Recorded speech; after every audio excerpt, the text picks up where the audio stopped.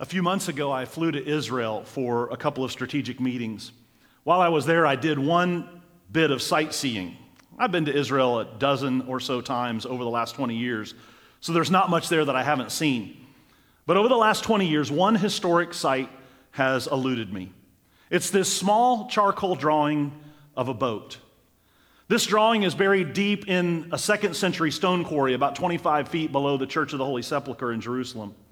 The Church of the Holy Sepulchre is the site of the crucifixion and burial of Jesus, and this little drawing is in the Armenian Orthodox section of the church.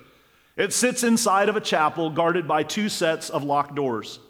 One Armenian priest holds the keys to both of those doors, and no one gets in unless they're Armenian. Believe me, I've tried. I've tried to talk my way in. I've tried to sneak my way in with a group of Armenian tourists. That day, I got all the way to the open door, and the priest asked me something in Armenian, which I didn't understand, and then he asked me in English if I was Armenian. I said no, and I was quickly rebuffed. I'm not proud of it, but one time about 4 years ago, I even tried to bribe my way in. That didn't work. But a few months ago, thanks to an Armenian friend, for the first time, I found myself face to face with this crude drawing and its accompanying Latin phrase. So what's so significant about this little inscription? It was discovered in the 1970s, but it dates to somewhere between the mid-2nd century and the early 4th century. Even if you accept the most conservative late dating for this drawing, it was done no later than 319 AD. So it's old, but there are a lot of old things in Israel. It's a piece of art, but it's not particularly beautiful. So why was I so excited to see it? Why have I been trying for nearly 2 decades to see it? The drawing is the earliest Christian inscription of any kind in the Holy Land. It's evidence that very shortly after Jesus' death and resurrection, people were making pilgrimages to this very site. It's one of the pieces of archaeology that leads nearly all New Testament scholars to believe that the site of the modern Church of the Holy Sepulchre is indeed the same site where Jesus was crucified and buried and rose from the dead. So before there was ever a church there, before the Emperor Hadrian desecrated the holy sites by building pagan temples over them, before Constantine started building churches over the holy sites in Israel, before there were tour buses or airplanes, followers of Jesus were traveling to this site and honoring and remembering his sacrifice. But it was not even the huge archaeological significance that got me excited when I saw this ancient drawing. So it's not the art, it's not the history, it's not even the archaeology that intrigues me, it's the content. Well, you see a boat, it's a means of transportation, but not just any boat, a boat with its sail down indicating an arrival or a completion of a mission. And then written under the boat, you see the Latin words, Domine Ivimus. Domine, you probably know, means Lord. Ivimus is an ancient Latin form of the irregular Latin verb eo, which means to go. It's the first person plural present active indicative tense, which translated means we have gone. So this little inscription means, Lord, we have gone. So why is that little message exciting to me? It's exciting to me because these ancient pilgrims came to this site, likely without the intent of drawing what is essentially ancient graffiti, but they got there after a long journey and they wanted to leave a message. And I can imagine them picking up a cold piece of coal from a nearby fire and drawing this crude boat and writing these words, never imagining that their little drawing would last 1,800 years. Domine Ivimus, Lord, we have gone. The message they wanted to leave at this pilgrimage site was essentially this: Lord, we did it. We did what you told us to do. We went. These early pilgrims had fulfilled their part of the Great Commission. And depending on which dating you believe for the drawing, as few as a few decades earlier, Jesus had told a small band of followers in Matthew chapter 28, verse 19, go and make disciples of all nations, baptizing them in the name of the Father and of the Son and of the Holy Spirit, and teaching them to obey everything I have commanded you. This passage is called the Great Commission. It's what drives us here at Glad Tidings.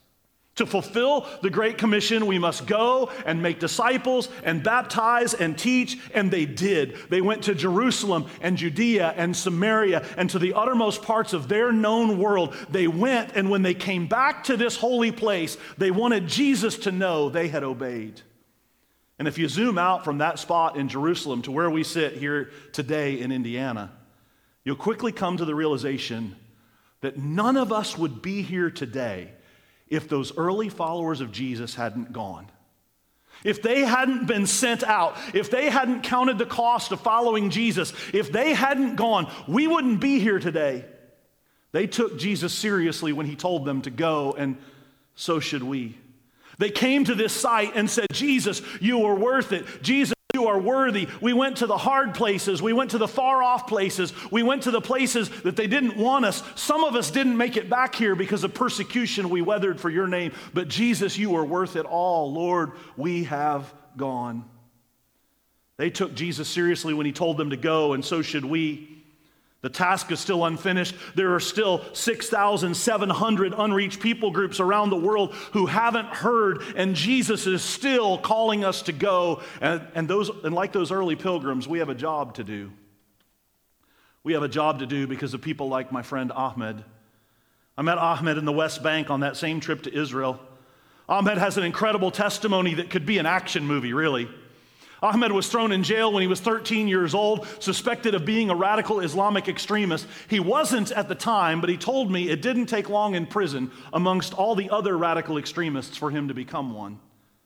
So when he got out at 14 years old, he started committing acts of terror or jihad, and he looked me in the eyes and he said, "This is the time in my life that if you had met me, you would not have lived to tell about it." I shifted uncomfortably in my seat, but Ahmed didn't even blink. At 17, Ahmed ended up back in prison. In his early 20s, he somehow got a visa to come study in the U.S., and he and his wife moved to the South to start a family. It was in the rural South of America that they were first introduced to Jesus. A local church began ministering to them and supporting them, but Ahmed told me that he mostly just took advantage of their generosity. He overstayed his visa and was thrown in jail in the U.S. for over a year before he was deported. And during that year, Ahmed was in isolation, and the only thing he could do is read. So he read everything he could about Jesus. And by the time he and his wife were deported back to the West Bank, he was ready to become a Christian.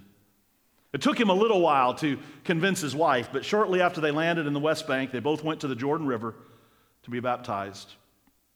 And Ahmed now openly evangelizes amongst Muslims in the West Bank. He is a part of the great revival that's happening there. He used to be Hamas, and now he witnesses daily to members of Hamas. He does so boldly because of the Holy Spirit in him, but his boldness is somewhat bolstered by the fact his children are American citizens, so Hamas is afraid to touch him because of the possible repercussions. Ahmed is an MBB. An MBB is a Muslim background believer. In other words, someone who was born a Muslim but has now made a decision to be a follower of Jesus.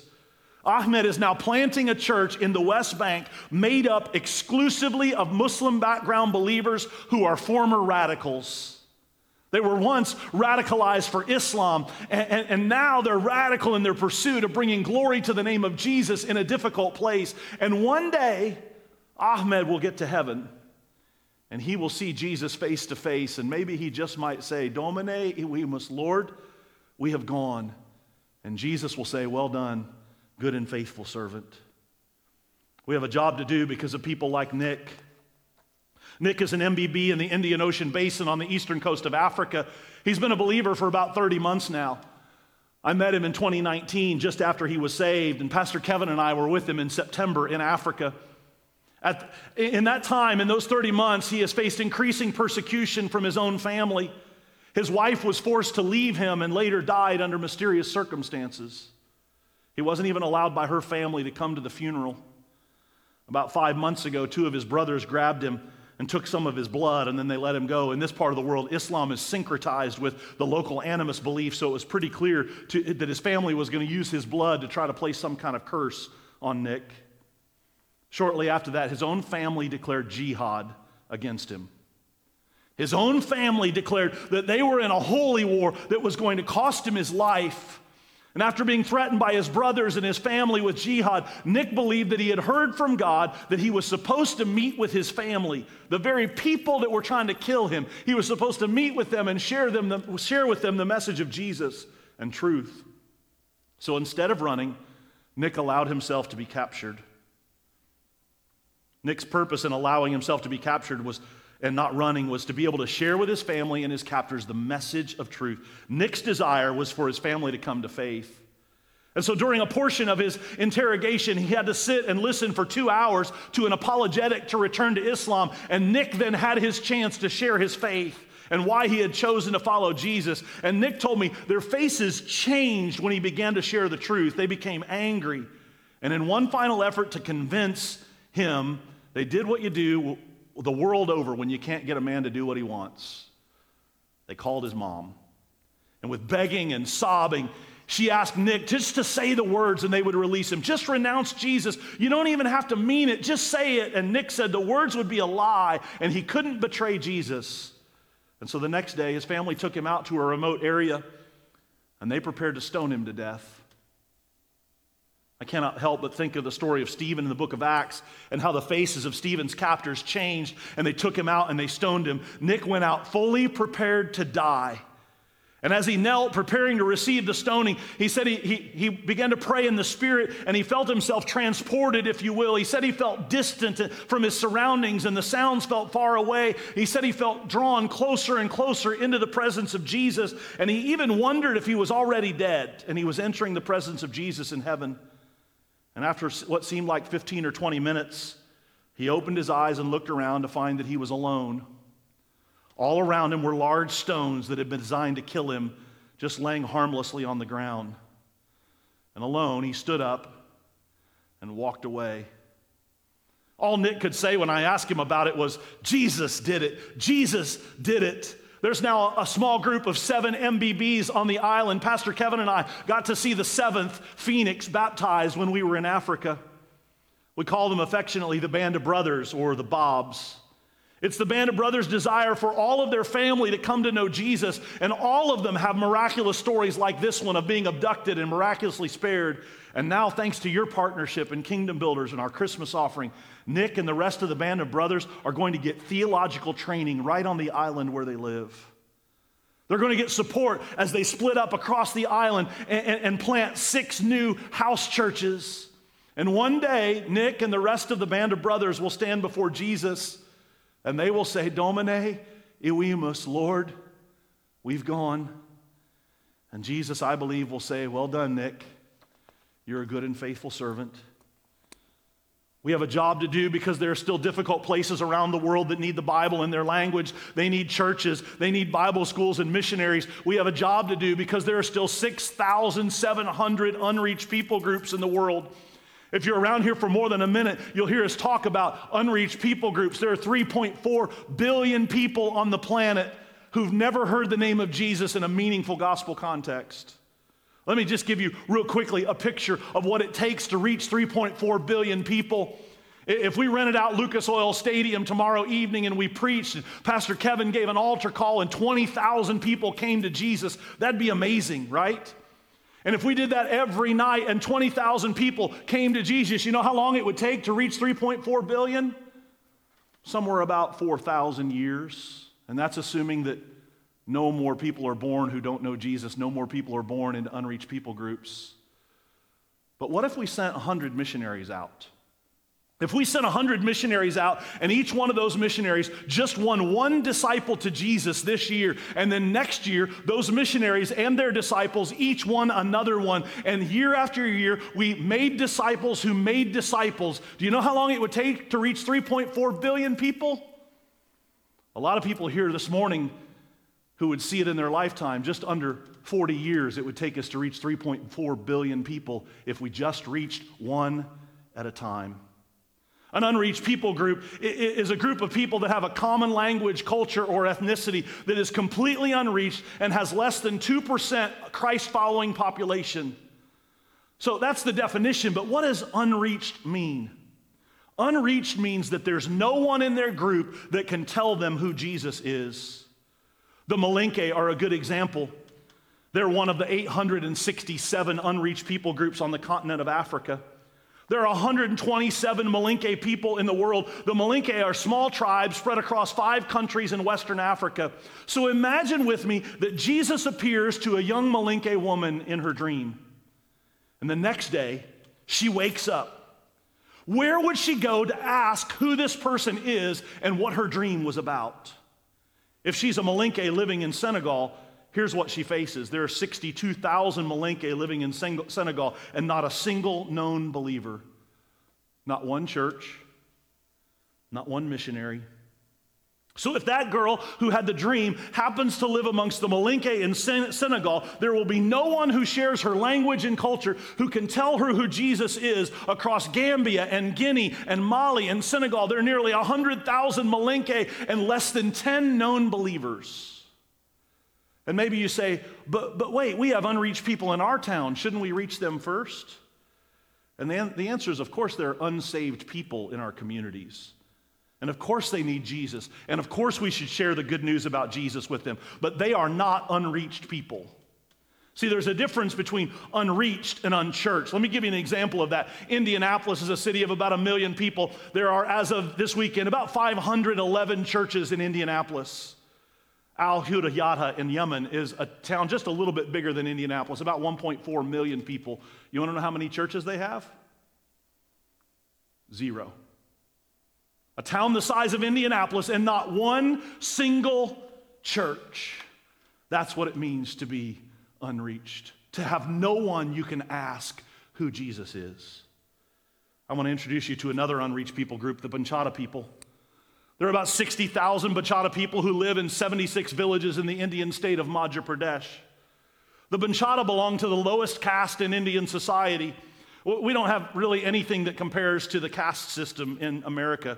But basically, when a child is born, they're born into a caste or a social group, and it's another kind of pyramid with the elites at the top and the untouchables at the bottom.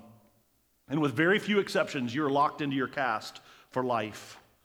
The Banchada are the bottom of the pyramid. They're extremely poor. They have a very low literacy rate. And for over 500 years, Banchada people have sold their daughters into sexual slavery.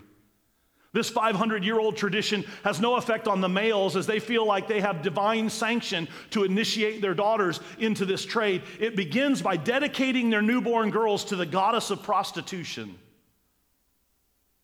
followed by neighbors and friends coming to congratulate for the future profit they're going to make by prostituting and selling their daughter. And from the first day of life, little girls are seen as a commodity.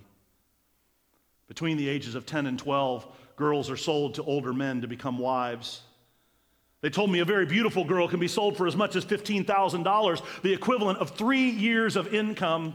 Those who aren't sold as wives are prostituted by their own families to generate income. Families expect girls to be their main source of income. People who want to have sex with children are their target customer base. From all over India, men drive to Madhya Pradesh to pay to have sex with children. And in these communities, prostitution is not presented as a choice, but as a mandate. It's their caste, their prison, their way of life. Parents see no value for education as girls have to become prostitutes and boys will become pimps. And even though children are enrolled in schools at young ages, most drop out after either the 5th or the 8th grade. The school dropout rate is 100%. Every Banchada girl is trafficked. Little boys are trained to become pimps and managers in the sex trade. Their fate is determined when they are born. There is no one to encourage these children to follow their dreams. More than 50% of the population has HIV/AIDS with almost no medical care or prevention. Newborns often inherit the disease. Our goal is to have a presence in and bring transformation to all 76 Banchada villages, and we're reaching out and building relationships with families and teaching them there's another way of life and their children don't have to continue the cycle of prostitution and disease. We currently have 252 students from 22 villages studying in our school. That school, by the way, when it opened 3 years ago, was the first school in the history of the province to go past the 8th grade because everyone dropped out. Our capacity is 255. We have 252 students. In addition, we have 53 children living in our residential homes. We're offering families a new way of life for their children who are being educated and trained to change the culture and break the cycle. A Christ-centered education is the only way for them to climb out of their place at the bottom of society. When I was in India in 2019, I met with Ramesh and Asmi, parents of 2 daughters. Their plan was to sell the older daughter and then to prostitute the younger. But when our team began talking and sharing, Ramesh and Asmi made the decision to trust their daughters to our care. They wept as they shared the story of discovering the love of Jesus and his plan for their daughters, and both of their girls are now in our school. Beautiful little girls. Their faces and their smiles tell me it's worth it. Every dollar I give is worth it. See, trafficking has been the tradition in this region of India for 500 years, and for at least that long, trafficking has plagued the continent of Africa. 80% of the trafficked women in Europe come from the continent of Africa. Often they're fooled by traffickers into thinking that they'll get a job at a hotel or learn a trade, and sometimes in the most wicked and evil situations, even their pastor is involved in trafficking them. In our Christmas offering this year, we're producing a toolkit in partnership with Africa Oasis and Project Rescue that ultimately we want to distribute to every church on the continent of Africa.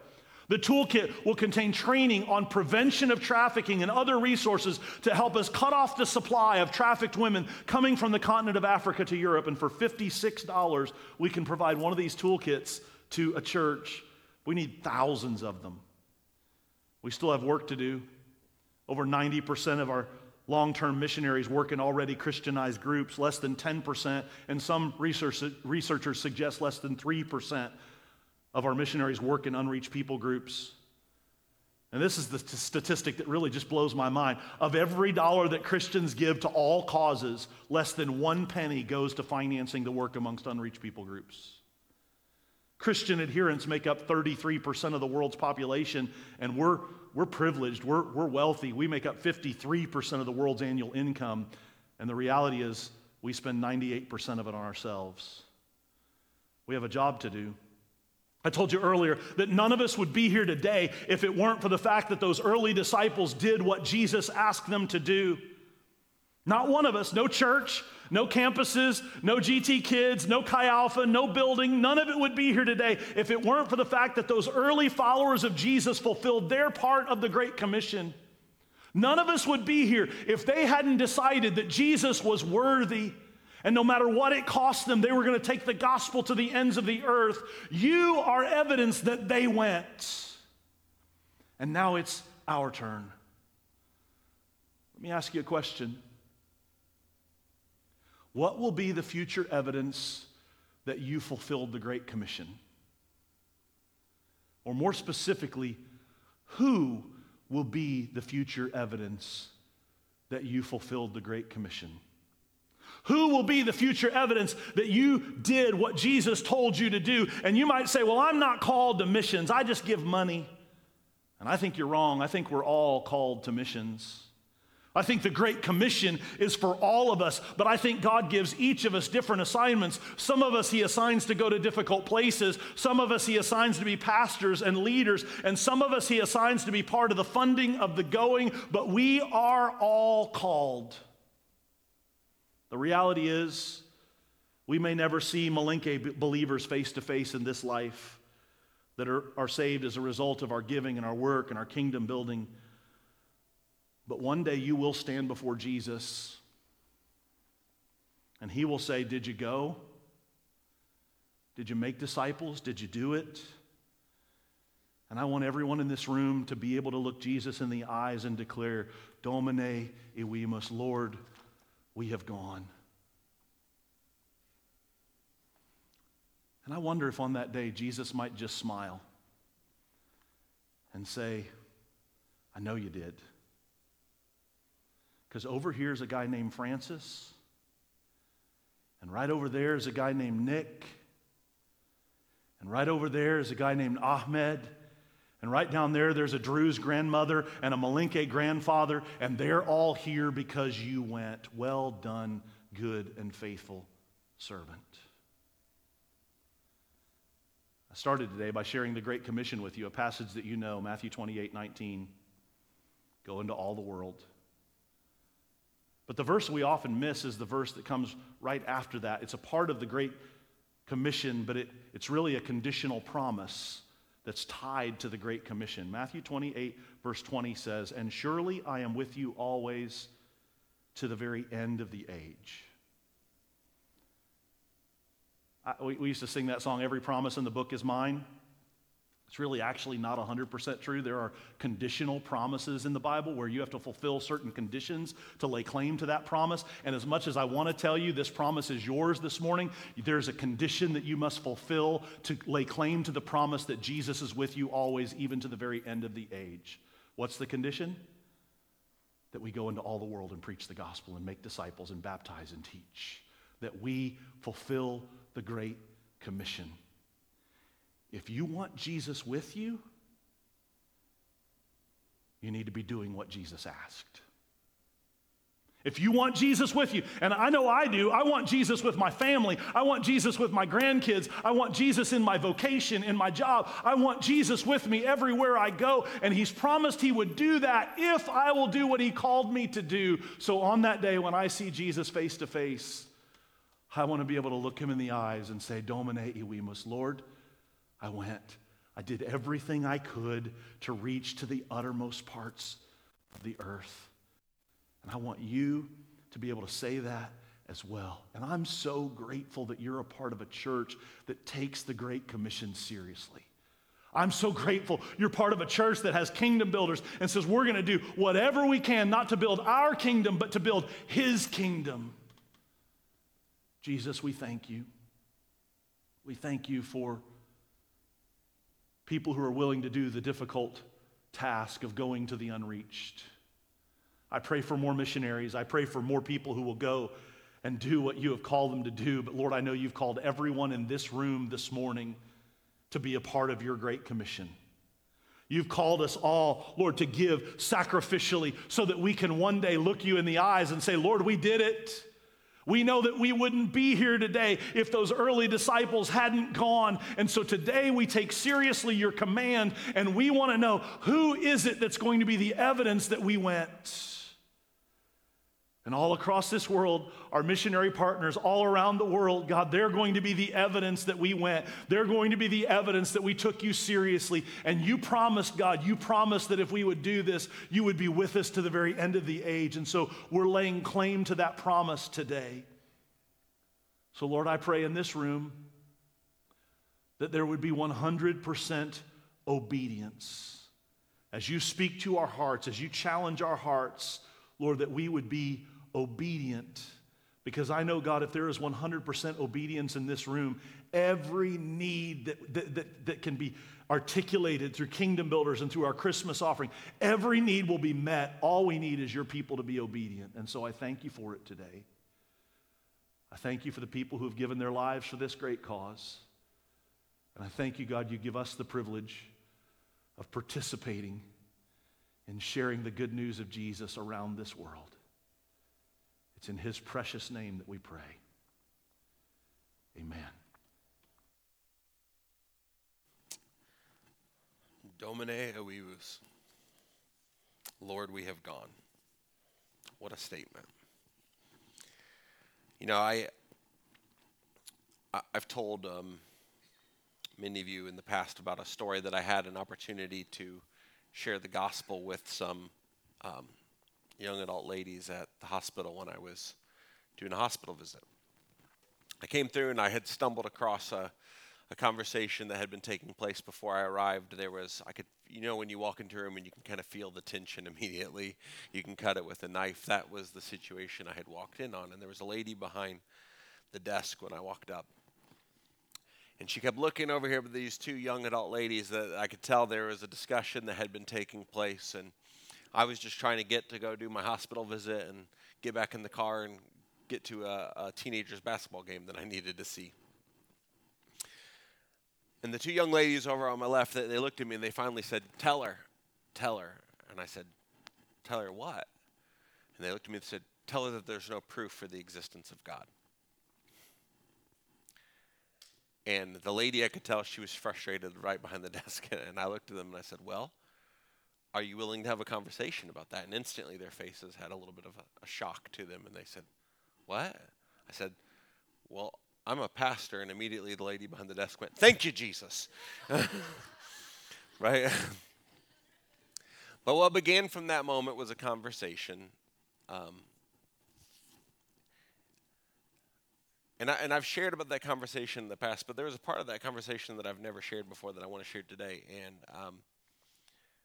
one of the moments that helped change it is I asked them, I said, you know, you don't believe in the existence of God, correct? And they said, yes. And they said, they'd been hurt by church and so many other things. And I said, absolutely. There's real wounds that have happened across people's lives. I said, but here's my question to you. I said, what difference are you making in the world? And they kind of just were caught back for a moment, like, what? Like, no one's ever asked me that question. I said, because the people of God, throughout all of history, they've dug wells. They've created orphanages. They fed the needy. The first sign of plagues and outbreaks, they're usually the first ones on the scene, oftentimes inheriting the disease themselves in the process of bringing hope and rescue. They take the name of Jesus all across the nations. I said, what other people do that? What other people love like that? What other people kind of have that same desire and concern? And the truth is this whole series we've been looking at missions, we've been looking at planting churches, we've been looking at projects. The truth is this, you cannot do everything. You can't. You alone here today, not a single person in this room has the ability to accomplish everything that needs to be accomplished for the kingdom of God. But together, we can do something. Together, we can make a massive impact. All are called, all are equipped, all are empowered, all are resourced. I loved what he was talking about. One of the things, and this blew my mind, that missionaries pray for all the time, especially in these unreached people groups. They pray before they even hit the ground, and they say, God, will you give the people we're going to dreams of you? Dreams and visions of you, Jesus, so that whenever we hit the ground, that there's already an aspect. And can I tell you something that's really crazy and awesome? Is it's happening all across this world. I was just talking to a missionary this past Friday night. That was one of his specific prayer points because they've already encountered it countless times where people have come to them and they said, tell me about this person, Jesus, because he haunts my dreams in a good way. But can I tell you something? How can they know if someone's not sent? How can they know more about what has been placed inside their heart if there's not even a missionary that can tell them about the good news of Jesus? We support missions.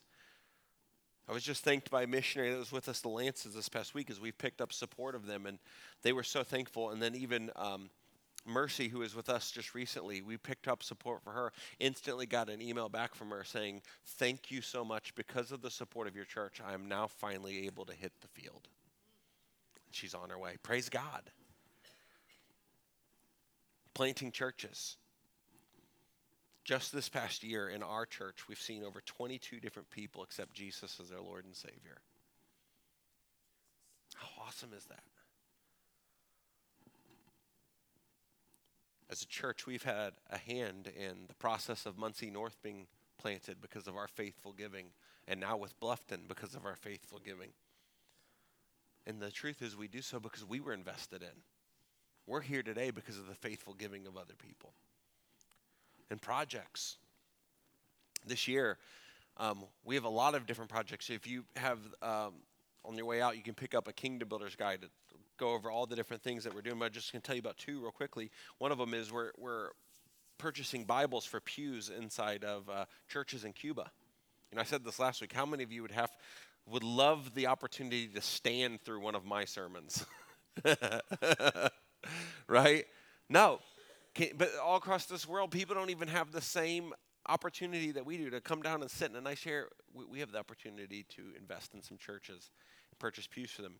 And then for another missionary, we're purchasing fire Bibles for children who are hungry and desperate to get the word of God for them to have at home and to go through.